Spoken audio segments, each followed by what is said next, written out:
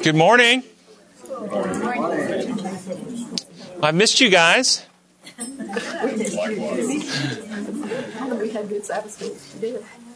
Yeah, I know. I've been gone a little bit again, but I'll be back for a while, so that's good.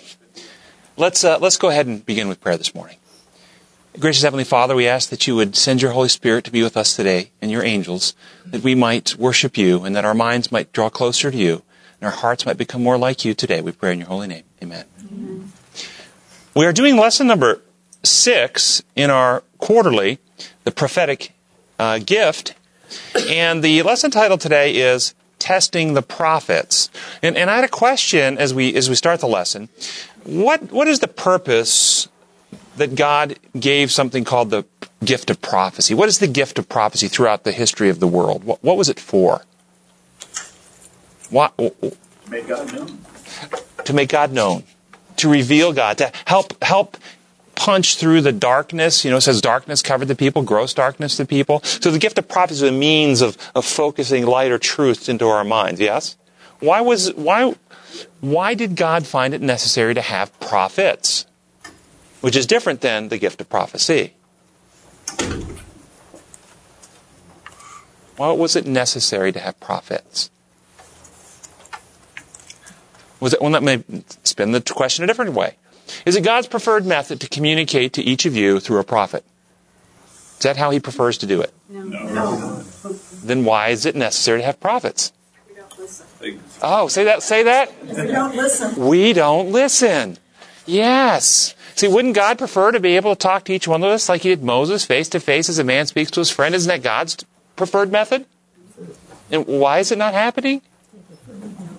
We don't listen. Yes. I can kind of think of it from the perspective of a parent. Sometimes it's more effective for someone else to tell your child something than for you to try and convey that message to them. And I think sometimes God is in the exact same situation. If he tried to convey something directly to us, it's much easier for him to work with people that he can convince and those people to convince us. Sometimes we're like, no, I don't want to hear it from you. Well, and you might not think that that's from God. You start questioning, well, is that really from God or not? Where from the prophet, you might be more apt to believe it. We'll explore that today, too. Think that through. More likely to believe it coming from a human.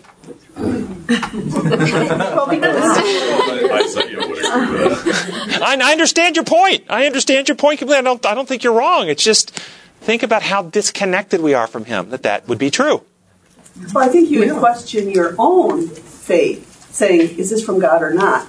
Not that it wasn't from God, but you would think, well, God talked to me? Would God give me this? Maybe it's because we don't know him that well, so that we would know and recognize his voice if he did speak to us. Maybe that's the problem. Well, even the prophets didn't get very good reception throughout history. Yeah. Some of them didn't, did they? Yeah. They didn't trust that the message was from God. That's why they did the fleeces and the different tests. Are you really from God? Do this. This week's lesson is going to explore the question of the gift of prophecy in modern times. And particularly with our church, the question of Ellen White. Now, somebody read the last paragraph in Sabbath's lesson for us. Mrs. White never called herself a prophetess. The church has recognized her as such.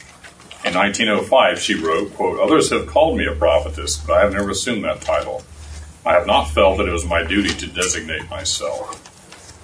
To thus designate myself? Yes, yeah. Thank you. Mm-hmm. Do you find it significant that Ellen White never made the claim that she was a prophet, that others have made that claim in her behalf? Yes. Part of this quote or some other quote says, she says her role was much larger than a prophet. See, is it important that we elevate her in that way? I knew that if I said that she never proclaimed the prophet, I knew that it would be important that we would elevate her beyond that. If she couldn't be a prophet, she had to be something more. When Paul wrote in the New Testament that we are not followers, he said, you're not followers of Apollos, you're not followers of Peter, you're not followers of Paul, we're followers of Christ. Are we followers of Ellen White? Should be. Is it important to elevate Ellen White to the central focus of the Advent message? No. Do you ever find that sometimes seems to be the test of fellowship? Yes. Should it be? No. Whether you accept Jesus Christ as Savior. Does the Bible teach that spiritual things are spiritually discerned? Yes. And what does that mean to you when you hear that? Holy Spirit has to be involved. Can we, with our sin-darkened carnal minds, understand the things of God without the Holy Spirit's involvement? Our carnal minds alone, can we? No. Is that true just for prophets, or is that true for everybody? So would that mean then that whoever writes the truth about God, whomever they are, is only able to do so because the Holy Spirit has enlightened their mind? Yes. True or false? No matter who it is that's writing, if they write truth about God that's in harmony with Scripture, the only way they're able to do it is the Holy Spirit has enlightened their mind. They can't do it with their carnal mind. True or false? True. Correct. I see some confused looks. If Billy Graham speaks or writes a truth about God, if to the degree that he speaks the truth, where did he get the truth? Yeah. Max Lucado? How about our pastor over here? If he speaks the truth and exhorts the truth from God's Word, who enabled him to be able to do that? His carnal mind by himself, or was the Holy Spirit involved? The devil, of course, mixes truth with error. And if you mix truth with error, are you still presenting the truth? But you're still presenting partial or a lot of the truth. So when you start parsing Max Lucado or your own pastor saying, well, this part was inspired, but I'm not so sure about this part. But if he speaks not according to the truth, there's no light in him. He speaks not according to the truth, there's no light in it. So the question that I've put here is, to the degree that they speak the truth, are they speaking the truth because they've come to it on their own accord, with their own mind, or does the Holy Spirit have to be involved in that process? And any prophet, even the apostles that wrote the Scriptures, did any of them have 100% understanding of the truth?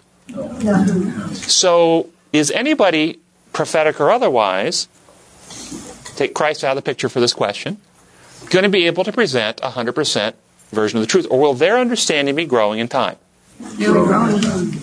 Truth is progressive. Yeah.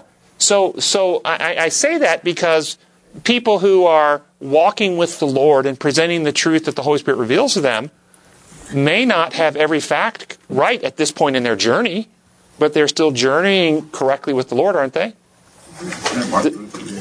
Martin Luther, there's an example.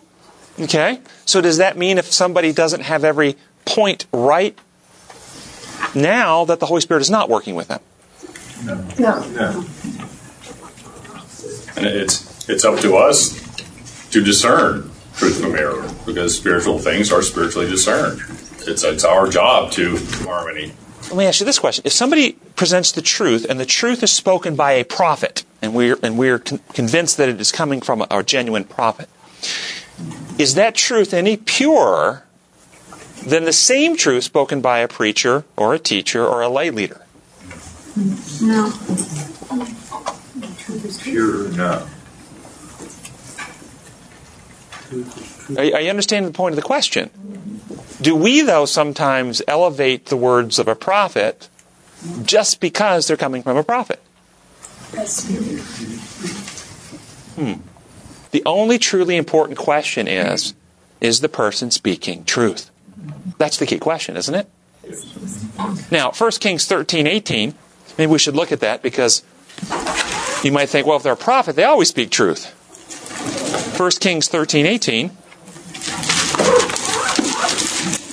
We'll start a little bit before that. Well, let me just lay the groundwork. A young prophet got a message from the Lord to go tell King Jeroboam a message from the Lord, and it was to go directly there and then leave and go a different way, and he wasn't supposed to stop, eat, drink on the way.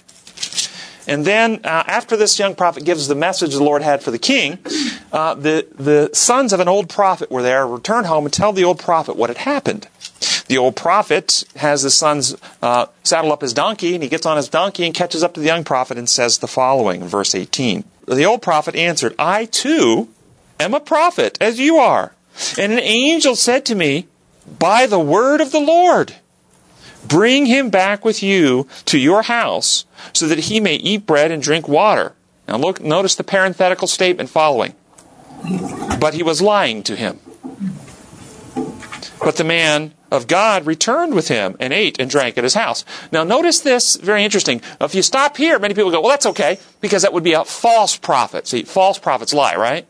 This is not one of God's prophets if he's lying to him. This would be a false prophet.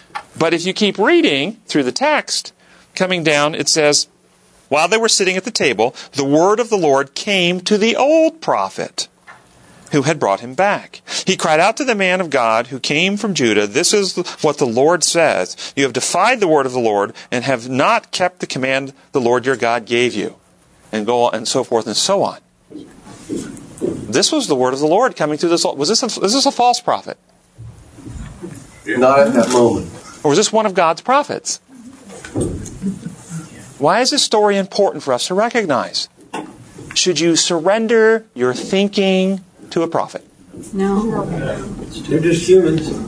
If God has given you instruction for your life, should you allow a prophet come to tell you that you need to do something different than what God has instructed you?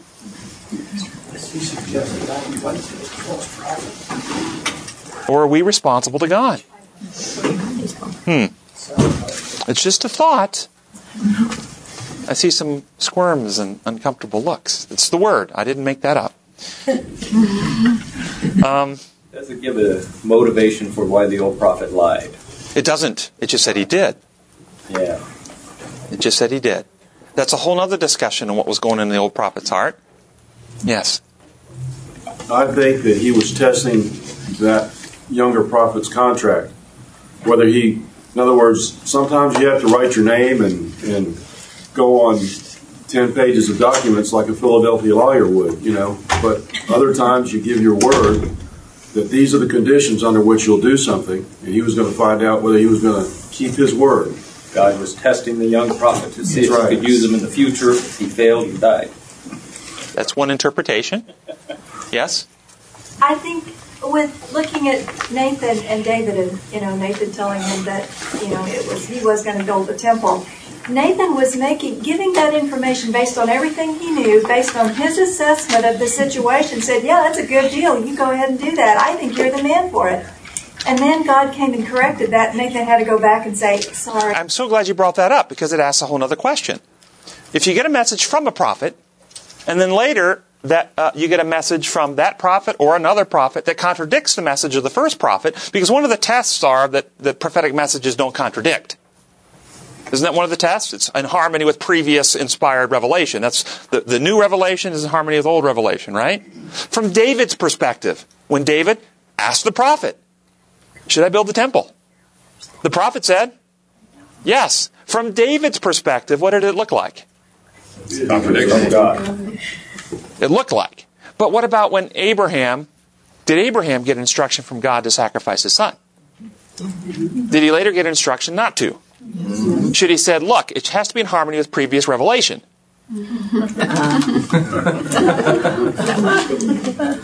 Did Samuel give instruction from God that they were not to have kings? Did Samuel give instruction from God to anoint their kings? Should they said, no, it has to be in harmony with previous revelation? Well, in that They should have. It might have been a better idea. It might have been a better idea. Yeah. Does that mean that Samuel should have been tossed out as a false prophet? You've just crossed the line, Samuel. You've given us we can't trust you anymore, Samuel, because you've given us a different message than you gave us before. Your message has changed. So God changed? Does God ever change his mind on things? Absolutely. Did the children of Israel... Meat versus manna? There you go. Meat versus manna. God gave them manna. They begged for meat. Did God give in to their request? Yes. Did he want them to have it? No. He gave in. The Bible says God does not change. Oh, no, it doesn't. It does not say that. Change less? What's the No, word? it says, because I don't change my character, I'm not going to destroy you. It says, I change not. His character changes not. But love changes its interventions. A loving parent will spank a child in love if the circumstances are right. Will cuddle that child in love if the circumstances are right. Love doesn't change. Love is constant. But depending on the various changes of the child, the behavior of that parent will change toward the child, always motivated from love. So God's love doesn't change, but the way He behaves in places seems to change, not because He is changing His nature, but because the need of the people is changing constantly. Yes? Aren't there a lot of the things, maybe all or most of the things that He says are conditional? Based on, if you will do this or this or this, then I will react in this way. Don't we have a big part in the way He reacts then? God is a constant. We are inconsistent. God is constantly loving, constantly forgiving, constantly gracious, constantly nurturing, constantly reaching out to heal. We are inconsistent, unreliable, unpredictable, and therefore, as we interact with this constant God, He is constantly reaching out in new ways to minister His constant love, grace, and healing to us. And so for us in our darkened minds, it appears that He is doing different things. He's not. He's not. It depends on the maturity level of the person He's dealing with. A 3-year-old child, why do they brush their teeth? Because there's a rule. Because there's a rule. That's what 3-year-olds do. They obey the rules. And why do they obey the rules when they're 3? Fear of punishment. Fear of punishment. Why did most of you in this room brush your teeth? Because Mom's got a rule and she's going to punish you if you don't? No. The reason at 3 is the reason at 3 truly different than the reason at 20? Or is it just the maturity level of the person and their understanding of why? Wasn't the reason to brush your teeth at 3 the same reason to brush them at 20? If you don't, they'll rot? But the 3-year-old couldn't understand. It appears different. It appears, well, 3, Mom was mean. She was tough back then. She's gotten a lot softer as I've gotten older. No, she hasn't. You see, that's how we sometimes view things with God. And so when we look at these various things, the point is, each one of us, and I think the take-home point of this idea with the prophets and the messages that come from prophets is that each one of us has to be fully persuaded in our own mind, as it says in Romans. We have to think it through for ourselves. Now, somebody read the second paragraph in Sunday's lesson. During her 70-year ministry, Ellen White received an estimated 2,000 visions and prophetic dreams. Quote, "At times I am carried far ahead into the future and shown what is to take place. Then again, I am shown things as they have occurred in the past. After I come out of vision, I do not at once remember all the things I have seen, and the matter is not so clear before me until I write. Then the scene rises before me as it was presented in vision, and I can write with freedom." I wanted to read this section and talk about it because many of you may not know, but there has been neurological analysis and actually printed in the Journal of Neurology in 1981, the conclusion that Ellen White had temporal lobe epilepsy. I don't know if you've heard that or not. Temporal lobe epilepsy is a form of a seizure disorder. And I wanted to walk you through what that looks like and let you do an analysis of that. But temporal lobe epilepsy often occurs in the aftermath of a head injury. Did Ellen White have a head injury? Yes. In the 3rd grade, she had a severe head injury. She was knocked unconscious for a brief period of time. With temporal lobe epilepsy, people have alterations of consciousness. They will stare off into space. They will have some stereotypic movements where their arms and limbs can become very rigid and they can't be moved. They will posture in certain ways. They'll have complete unawareness of their surroundings, and you can inflict all types of pain on them. You could even cut a finger off if you wanted, and they wouldn't react. They're unaware, and they don't react to any type of pain. They have hallucinations of various kinds, auditory, visual hallucinations where they hear and see things. When they're not in the seizure, in between the seizures, they have excessive religious preoccupation, and they tend to have a condition called hypergraphia. Hypergraphia is excessive writing, where they write profusely, volumes and volumes and volumes of writing. There's often aura associated with temporal lobe epilepsy, where they'll have a warm feeling or a sense where their whole body is being a little electrical energy coming through it or something, an aura that comes just before the seizure. They typically last, in most patients, no more than 3 minutes.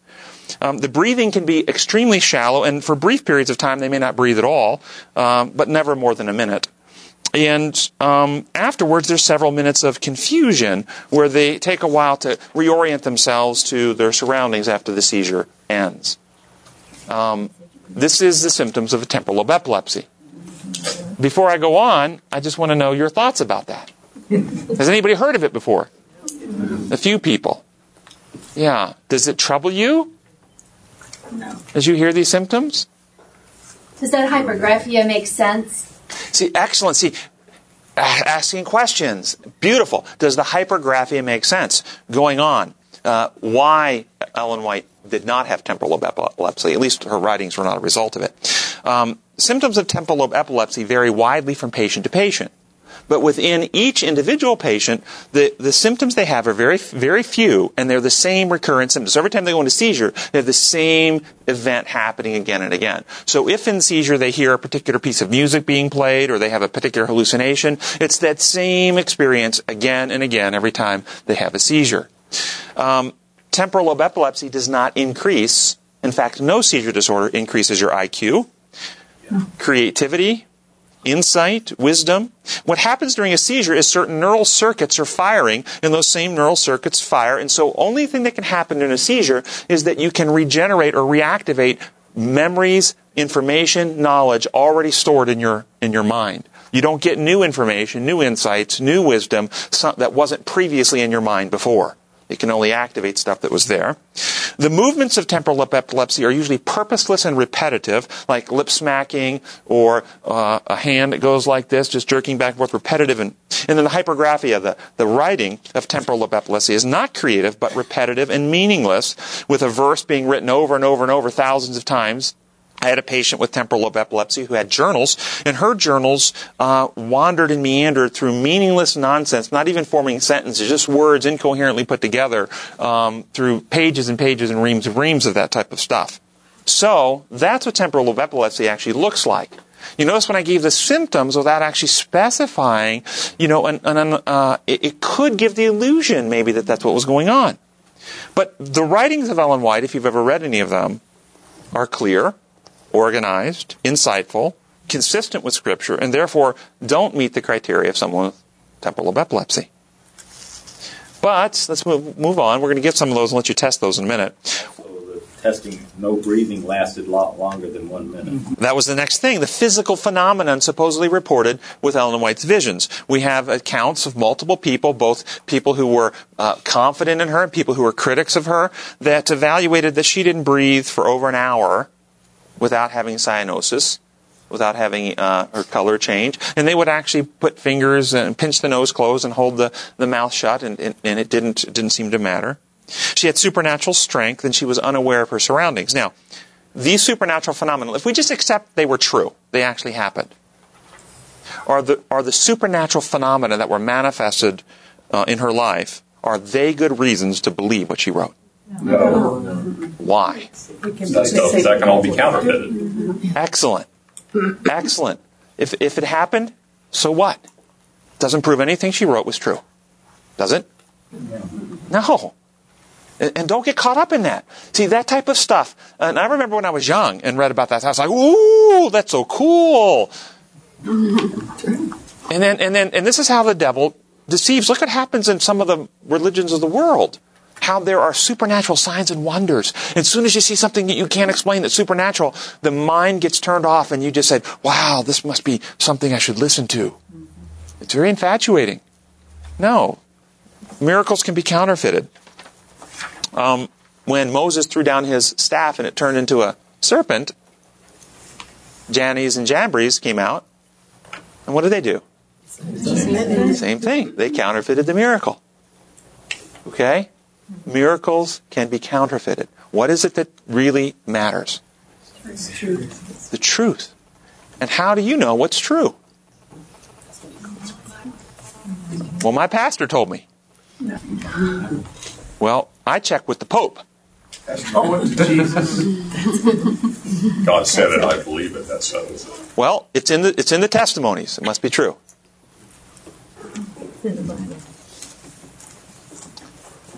Well, Monday's lesson talks about agreement with the Bible. The test of a true prophet is that the writing is always in agreement with the Bible. Before we go on, do you have any questions you've ever had? Anything you've ever read in the writings of Ellen White that you questioned or that might not agree with the Bible?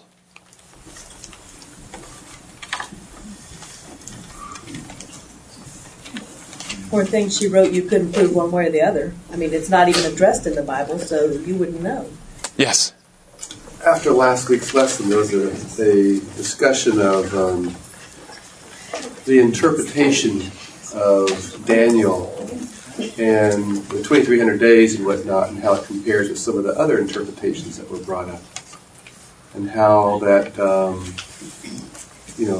her description of the areas of where Christ went into the most holy place in 1844 is apparently contradicted by Hebrews.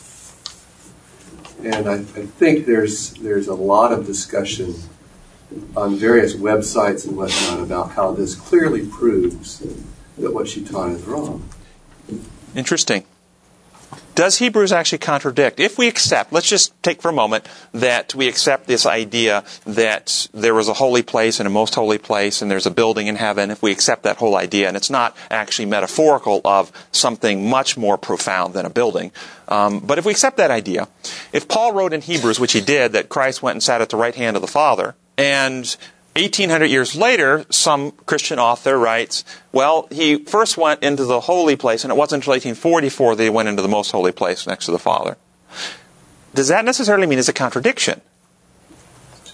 Why not? Well, in Paul's mind, what does his writings clearly say was about to happen?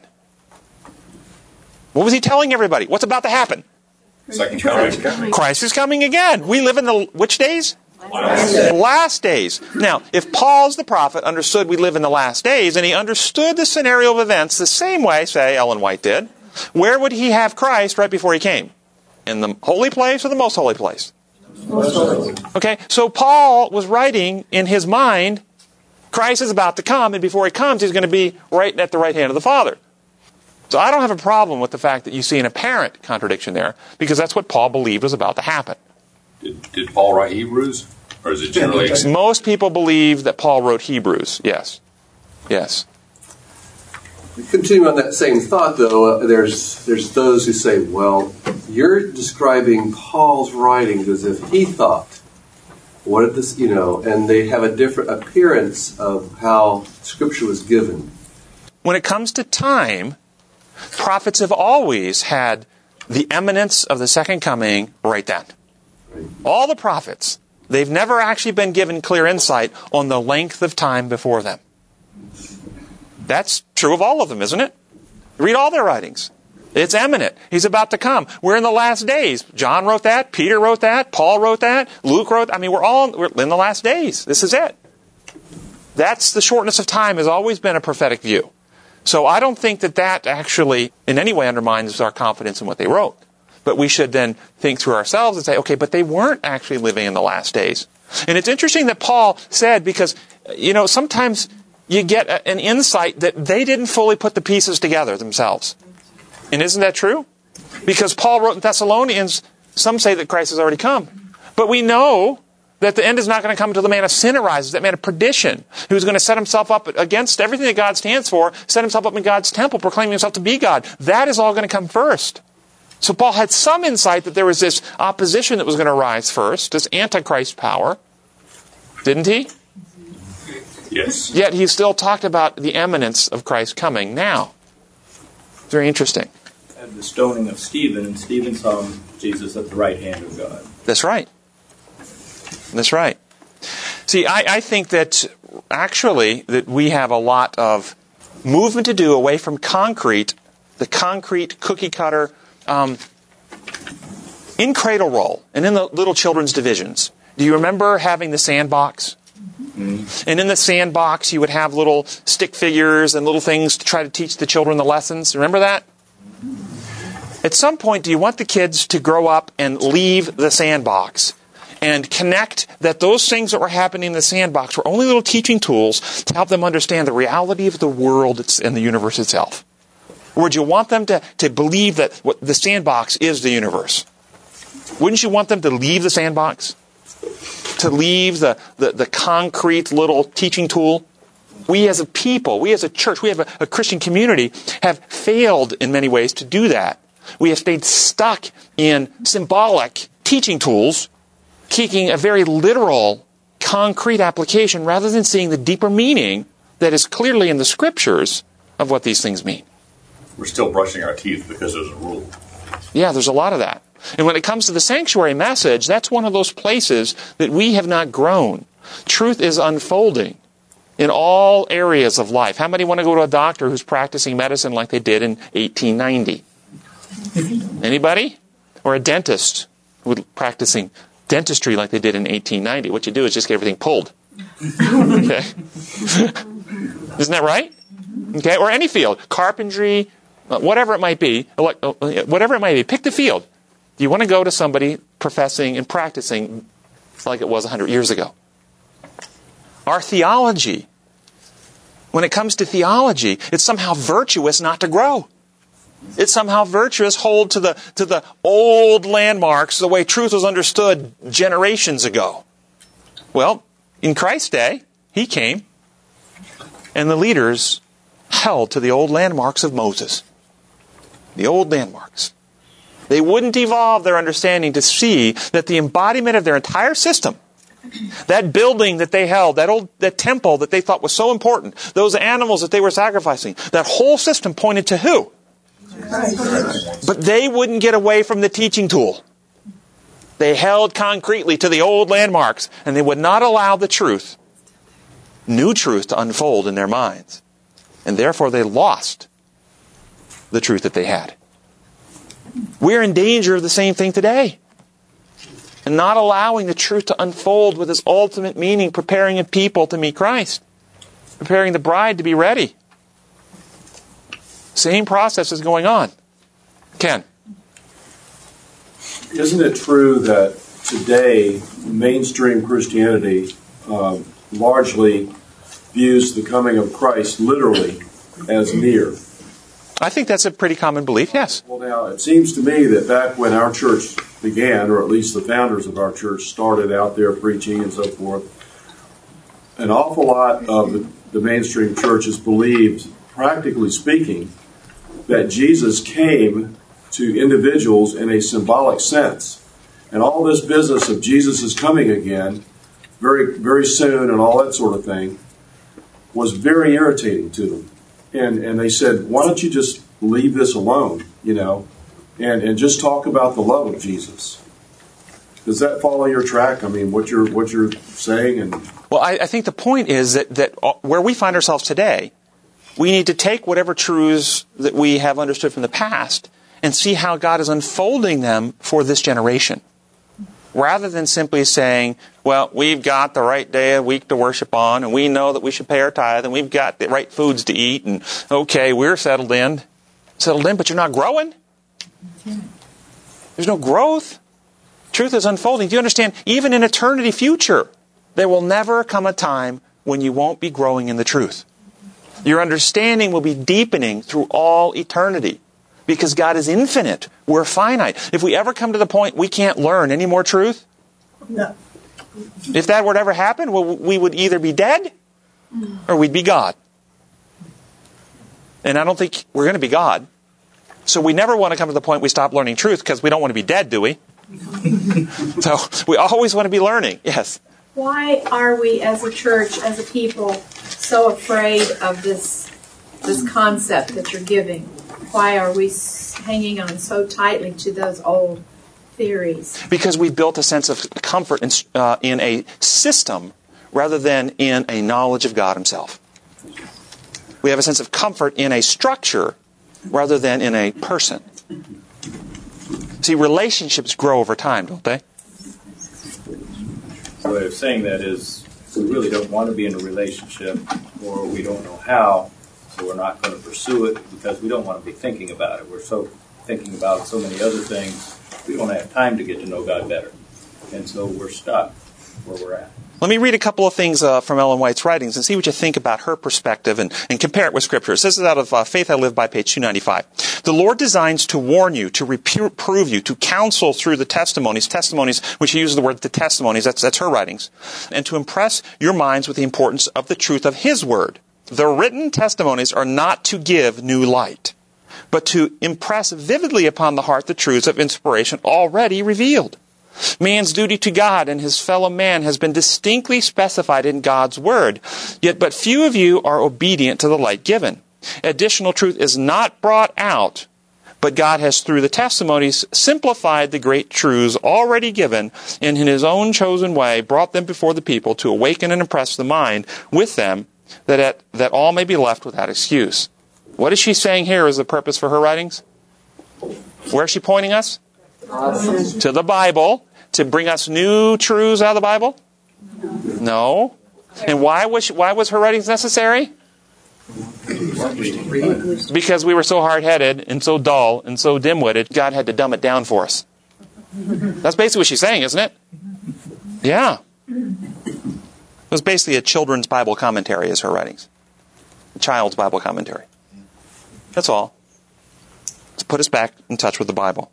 But she also wrote this out of Faith and Works, page 77. You must bring your creed to the Bible, and to the light of the Bible define your creed and show where it comes short and where the difficulty is. The Bible is to be your standard. The living oracles of Jehovah are to be your guide. And this is one of the things I find valuable about her compared to other people who may have claimed recent times having inspired messages. Most of these other people from these other organizations claim they're here to correct the Bible. They're here to give their new light on the Bible, to help you understand where the Bible had made mistakes. Never from her writings will you find that. And then listen to this out of Faith I Live By, page 296. Let the testimonies be judged by their fruits. What is the spirit of their teaching? What has been the result of their influence? All who desire to do so can acquaint themselves with the fruits of these visions. This work is of God or it is not. God does nothing in partnership with Satan. My work bears the stamp of God or the stamp of the enemy. There is no halfway work in the matter. The testimonies are of the Spirit of God or they're of the devil. What do you think about that? What do you notice about her attitude, though? What's the take-home message of that statement? People should be tested. Think for yourself. Isn't that the message? Think for yourself. Examine the evidence. Come to your own conclusion. Don't believe because someone else says so. Don't believe because of supernatural signs. Do you like that approach? Yeah. She's saying, don't believe because I'm telling you. Don't believe because I had a vision. Don't believe because I had a dream. Don't believe because I didn't breathe for an hour. Don't believe because of these things. Examine it, test it, come to your own conclusion. Don't let somebody else tell you should believe. Yes? I can't remember if it was you or Ty at the Good News Tour. You guys talked about the doctrines. Ellen White talked about all of our doctrines were not isolated points, but they all were supposed to lead back to the character of God and to reflect back to the character of God and His love. And I think a lot of times we get kind of focused and obsessed with the isolated points. You're exactly right. And not what the point of all that is. Like a diamond, I think you might have used that metaphor. That was actually Ty. Okay. Yeah. Mm-hmm. Yeah, no, that's exactly right. Let's look at something maybe we can test. I'm going to read you something, get your reaction to this. This I think you might find fascinating. This is out of Ministry of Healing, page 371 and 372. And listen to this and see what you think. What the parents are, that to a great extent the children will be. The physical condition of the parents, their dispositions and appetites, their mental and moral tendencies are to a greater or lesser degree reproduced in their children. The nobler the aims, the higher the mental and spiritual endowments, and the better developed the physical powers of the parents, the better will be the life equipment they give to their children. In cultivating that which is best in themselves, parents are exerting an influence to mold society and to uplift future generations. Through the indulgence of appetite and passion, their energies are wasted and millions are ruined for this world and for the world to come. Parents should remember that their children must encounter these temptations. Even before the birth of the child, the preparation should begin that will enable it to fight successfully the battle against evil. Especially does responsibility rest on the mother. She, by whose lifeblood the child is nourished and its physical frame built up, imparts to it also mental and spiritual influences that tend to the shaping of mind and character. What do you think about that? This was written in 1905. 1905. Well, for those who get our notes, I've attached 2 scientific articles that have just come out that document now, very fascinating, it's been my theory for some time, we've now got the evidence, that the behaviors you engage in your life right now, the things you actually do, the habits that you build in your life cause gene expression changes in the genes that you have. Methyl groups attach. See, you have your genes, but the genes you have are not the ends of the story. It depends on how those genes are expressed, whether the gene is turned on, partially turned on, turned off, what proteins it's producing, how frequently it produces those proteins, and so on and so forth throughout the millions of processes going on every day in our body. How you live your life changes how your genes are turned on and how your genes are turned off. And those changes are passed along in your eggs and sperm. So when you have children, they get the current genetics expressed the way they are currently expressed in your life. So if you make changes for the good, you change gene expression and you pass on a better gene expression to your kids, giving them advantages. If you indulge in certain behaviors, addictions of various kinds and destructive behaviors, you turn on different genes and you pass on to your kids genes that make them more vulnerable to those things in the future. Gene expressions that make it more vulnerable. This was written in 1905. Science just this last couple of years after 2000 has documented this is happening. Epigenetics, methyl groups attaching to the histones in the DNA region that codes various proteins, altering the way our genes are expressed based on the behaviors that we engage in. If you're a worrier, and you foster your worry, and you develop a worrying, chronic, fearful attitude, and hold up false ideas and false beliefs, you will change gene expression in your brain that will activate the fear pathways that will be passed on to your kids, and your kids will have a more fearful disposition. What do you think about this? Now, the part about the mothers having a greater responsibility, because what I've just talked about is true for both men and women. But the mothers, what they eat during pregnancy. There was a study done, looked at children who were born to women during 1944 and 1945, the Nazi occupation of Holland. And during that period of time, the average daily diet of these pregnant women was about 500 calories a day. So they were very, very restricted in their caloric intake. They looked at these children, compared the gene expression in these kids with their siblings of the same parents who were born at different times of plenty.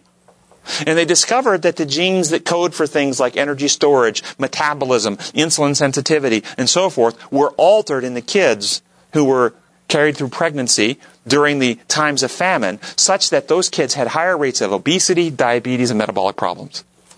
Same genes in the kids, but they were expressed in such a different way that they were much more prone to illness and disease of a metabolic nature. Isn't that fascinating? Why we should be healthy, why we should watch and guard what we do. It changes the genes in us. What we watch, the video games we play, changes gene expression. Yes? I think the good news about that is it can be overwhelming, and it particularly can be overwhelming if you're like young participating in family. But I think the good news about it is Dean Ornish just, I believe came out last year, dealing particularly with prostate cancer in men, but changed their lifestyle, and in the period of 3 months, changed the expression of over 450 genes. The good news is God does not leave us helpless and hopeless. We live in a sinful world, but we can impact that now. I can impact that now in my life. Study you're referring to was done in San Diego. Men with prostate cancer took biopsy of the cells, looked at the gene expression, put them on a vegan diet for 12 weeks. 12 weeks, 3 months. And then they biopsied the same cancer cells in the prostate again, re-examined the gene expression, and I think the report was over 30 genes had changed expression, and in this particular way. Genes that were cancer-inducing had been turned off. Genes that were cancer-suppressing had been turned on from a vegan diet change. And that was the only thing across the whole population that was studied. The things we do change the genes and how they're expressed in our body. And then those things could be passed along. So I affirm what you're saying, that we have choices that we can make to put ourselves in harmony with God's principles and plans. And there are natural benefits that will come to us without trying if we simply do basically put ourselves in harmony with the design God built us to run on. Does that make sense? So back to the question here, though. How did she know that in 1905? Was she a good guesser? She also wrote in the 1880s, I think, 1870s, about the damaging of tobacco use. At the time when it was standard medical practice for doctors to prescribe cigar smoke for emphysema and lung disease. Okay? Really, if you had lung disease in the 1880s and the 1870s, you would get, and maybe 1890s even, you went to a doctor, they would prescribe that you start smoking cigars to help your lungs. She wrote about it being a toxin and a poison and that you should stay away from it. How did she know that? Even more interesting to me than that, two more things. She wrote about the life-destroying effects of meat eating. Well, you understand, it was all the way into the 1970s that in this society, science in the scientific journals promoted meat as the healthy thing and the diet of the world. We were trying to figure out how we could take a Western diet, meat and potato diet, to the rest of the world, the third world, to get them healthy. It wasn't until after the 1970s that we've actually documented the meat-eating diet increases all the risk factors for heart disease, diabetes, obesity, stroke. All these things are worsened by meat-eating diet. And one I find even more fascinating, she uses these words in her writing, that she warned of, quote, cancerous germs, unquote. Germs that cause cancer. Well, it wasn't until 1980s that we discovered that HPV, human papillomavirus, causes cervical cancer. A germ, a virus that causes cancer. How did she know that? Knew who to copy. Knew who to copy. Yes. Russell. I love how this dovetails with the words of Moses when he tells the children of Israel, the sins will be manifest to the third and fourth generation. That's exactly right. He's not trying to tell us that the designer and creator of our bodies is telling the children of Israel, this is what will happen. It's not that I'm going to punish you for the sins. It's a result of, it's a consequence of behaviors and choices. We were designed with the ability to create beings in our image. The acorn doesn't fall too far from the tree. Isn't that right? And now we have some science to understand mechanistically how this incredible design that God built, the human body, does that. Phenomenal stuff. Phenomenal stuff.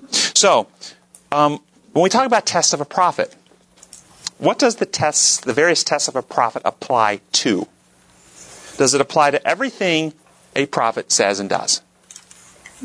I don't think so. No. Well, when Nathan came and told the idea that David, you should build a temple, he came back and changed his mind. Should his first statement be a test of a prophet? How about Paul when he wrote in the New Testament? Did he ever write, I have no direction on the Lord from this, but as one who is wise, I give you this instruction. Should we put those words where he said, I don't have an instruction from the Lord, to the test of the prophet? Should we do that? No. So, how about Peter? When Peter, by his behavior, said we shouldn't associate with Gentiles. Should we put that to the test of the prophet and say, well, he obviously doesn't meet the test, because his behavior is not consistent with the gracious incorporation that we are all one in Jesus Christ. There is no male or female, Jew or Greek, we're all one, and his behavior doesn't show he's not meeting the test. Yes? Also, we in one of the lessons this week was talking about by their fruits. And we sometimes apply that to the followers. What effect does the teachings have on the followers? If you apply that, you go back to where Christ was walking through a village, and his followers said, "Do you want me to bring fire down on the village?" So you can't always look at the followers and say, "Oh, this is what is produced by that." Yeah, and I've actually had a lot of patients tell me that they don't go to church anymore because they can't stand all the hypocrites in church. And I say, well, when you get really, really sick, do you avoid the hospital because you can't stand all the sick people at the hospital? Yeah. I mean, what is the church for? It's for those who are spiritually sick, right? I mean, you're going to find sick people at church, just like you find sick people. The sick of the sick are usually at the hospital. But you hopefully also find a few good doctors and nurses and healthcare providers at the hospital, too. And hopefully the hospital is not run by the sick. If that's the case, then you need to find a different hospital. So if you got a church that's being run by the sick of the sick, then maybe you need to find somebody who actually has a little bit of a remedy to provide. So, yeah. But that's a very good point. Very good point. Well, getting back to your question, Sabbath's memory verse says, do not despise prophecy. It says, test all things and hold fast to what is good. The implication is you hold to what is good and you reject what is not. Exactly. Because in this world we live in, ever since the fall, the wheat has always been growing up with the tares. Ever since the fall. There has never been, other than in the life of Jesus, purity on this planet. Isn't that right? And we've gone through the list before. All the famed people of God in the Bible had serious problems. David, we shouldn't read the Psalms. He was an adulterer and a murderer. Why should we read the Psalms? We should get rid of that. He's not a prophet. Prophets don't commit slander and that kind of stuff, do they? And the Song of Solomon, Ecclesiastes and Proverbs, well, they're gone. I mean, you know about Solomon's problems, right? I mean, go through the Bible. Go through your list. Pretty soon we don't have a Bible if we don't allow for the fact that we are all sick, suffering from the same disease that we inherited from Adam and Eve. We didn't choose it. When did any of you choose to be born a sinner? Didn't have a choice. Don't feel bad about the fact you've got this problem. The only thing you should ever feel bad about is if you reject the remedy. That's the only thing. Our only choice is not whether we're sick, dead in our trespasses and sins. We were born that way, born terminal. But there's a remedy that will cure us. And that's our choice. Accept the remedy. And then once you accept the remedy and it starts working in your heart, there's a transformation that comes. And you want to share that remedy with other people. Hey man, I found something that fixes the heart. Frees from fear. Gets rid of the misery. I want to share it with you. Somebody read the second paragraph of Tuesday's lesson. The fulfillment of most prophecies, exceptions are the end-time prophecies of Daniel and Revelation, is dependent on the actions and attitudes of the people concerned. Jonah made the clear-cut statement given to him from God that in 40 days Nineveh would be overturned. Yet it never happened. Was Jonah a false prophet? Of course not. Instead, the prophecy was conditional. Its fulfillment depended on how the people responded to the message God had given them. And I think we're all pretty familiar with the idea of conditional prophecy. But as I was reading this, an idea struck me. Maybe God was really had a different agenda in mind with Nineveh. And maybe there was a way that his prophecy was fulfilled. I'm not a Greek or Hebrew scholar, so I went and got the various dictionaries out and looked up the word. But the word overturned struck me. It can mean the physical overturning and destruction. But what does repentance mean? Isn't repentance having your heart overturned? And so I thought, I wonder if this word that's translated overturned has a double meaning like in English, in the Hebrew. And so I went and read, and here's from the Dictionary of Biblical Languages, the word is hapak. The first definition is overthrow, to cause ruin as in the extinction, as in extension of flipping over an object. Cause ruin as an extension of flipping over an object, to be destroyed. But the second meaning is to change. To turn into, change the essential form or nature of something. And then from the Enhanced Strong's Lexicon, this word is translated, turn is 57 times, overthrow 13 times, overturn 5, change 3. And the definitions go like this. First definition, to turn, overthrow, or overturn. The second definition, to turn about, to turn over, or turn around. And then to turn oneself around. To change oneself. So I got to thinking, could it be possible that the prophecy of Jonah meant more than just physical destruction? Was God actually, through this prophecy, in his loving heart, moving to reach the people of Nineveh to get them to turn over their hearts?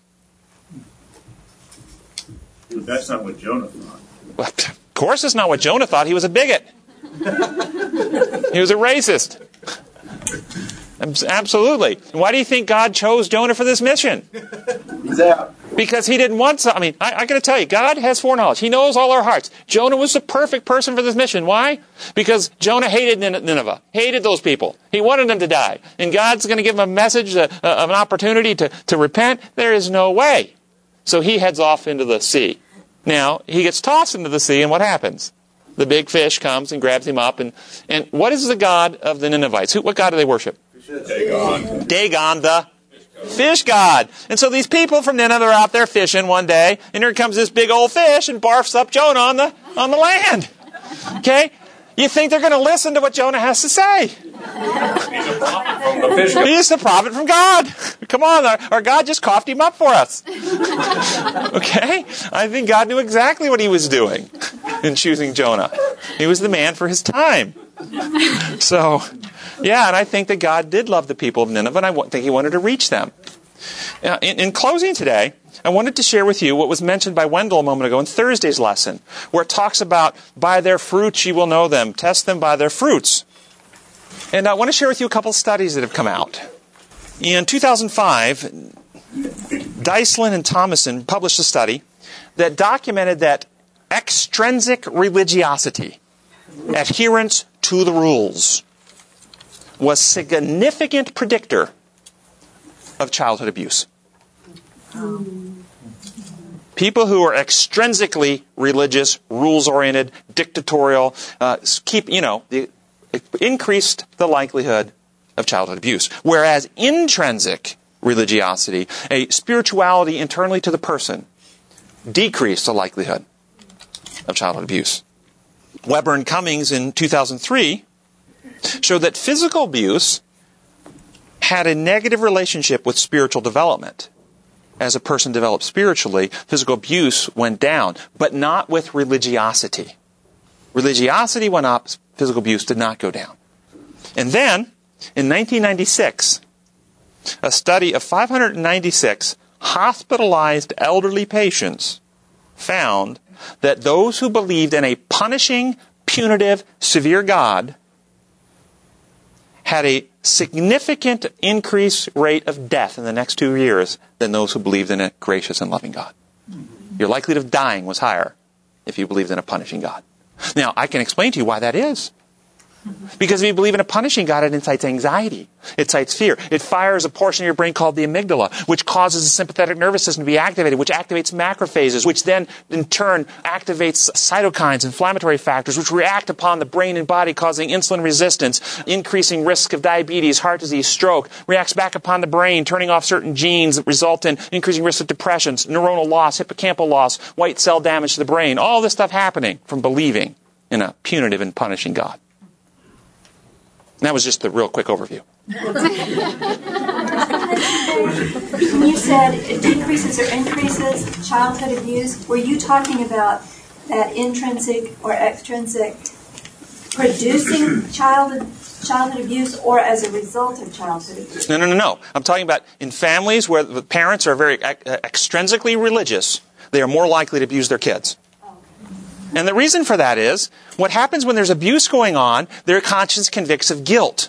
And when the conscience convicts of guilt, we have to get rid of that guilt. And what do? We go through some hyper-religious dogma to make ourselves feel better about ourselves. We are so good. We are so righteous.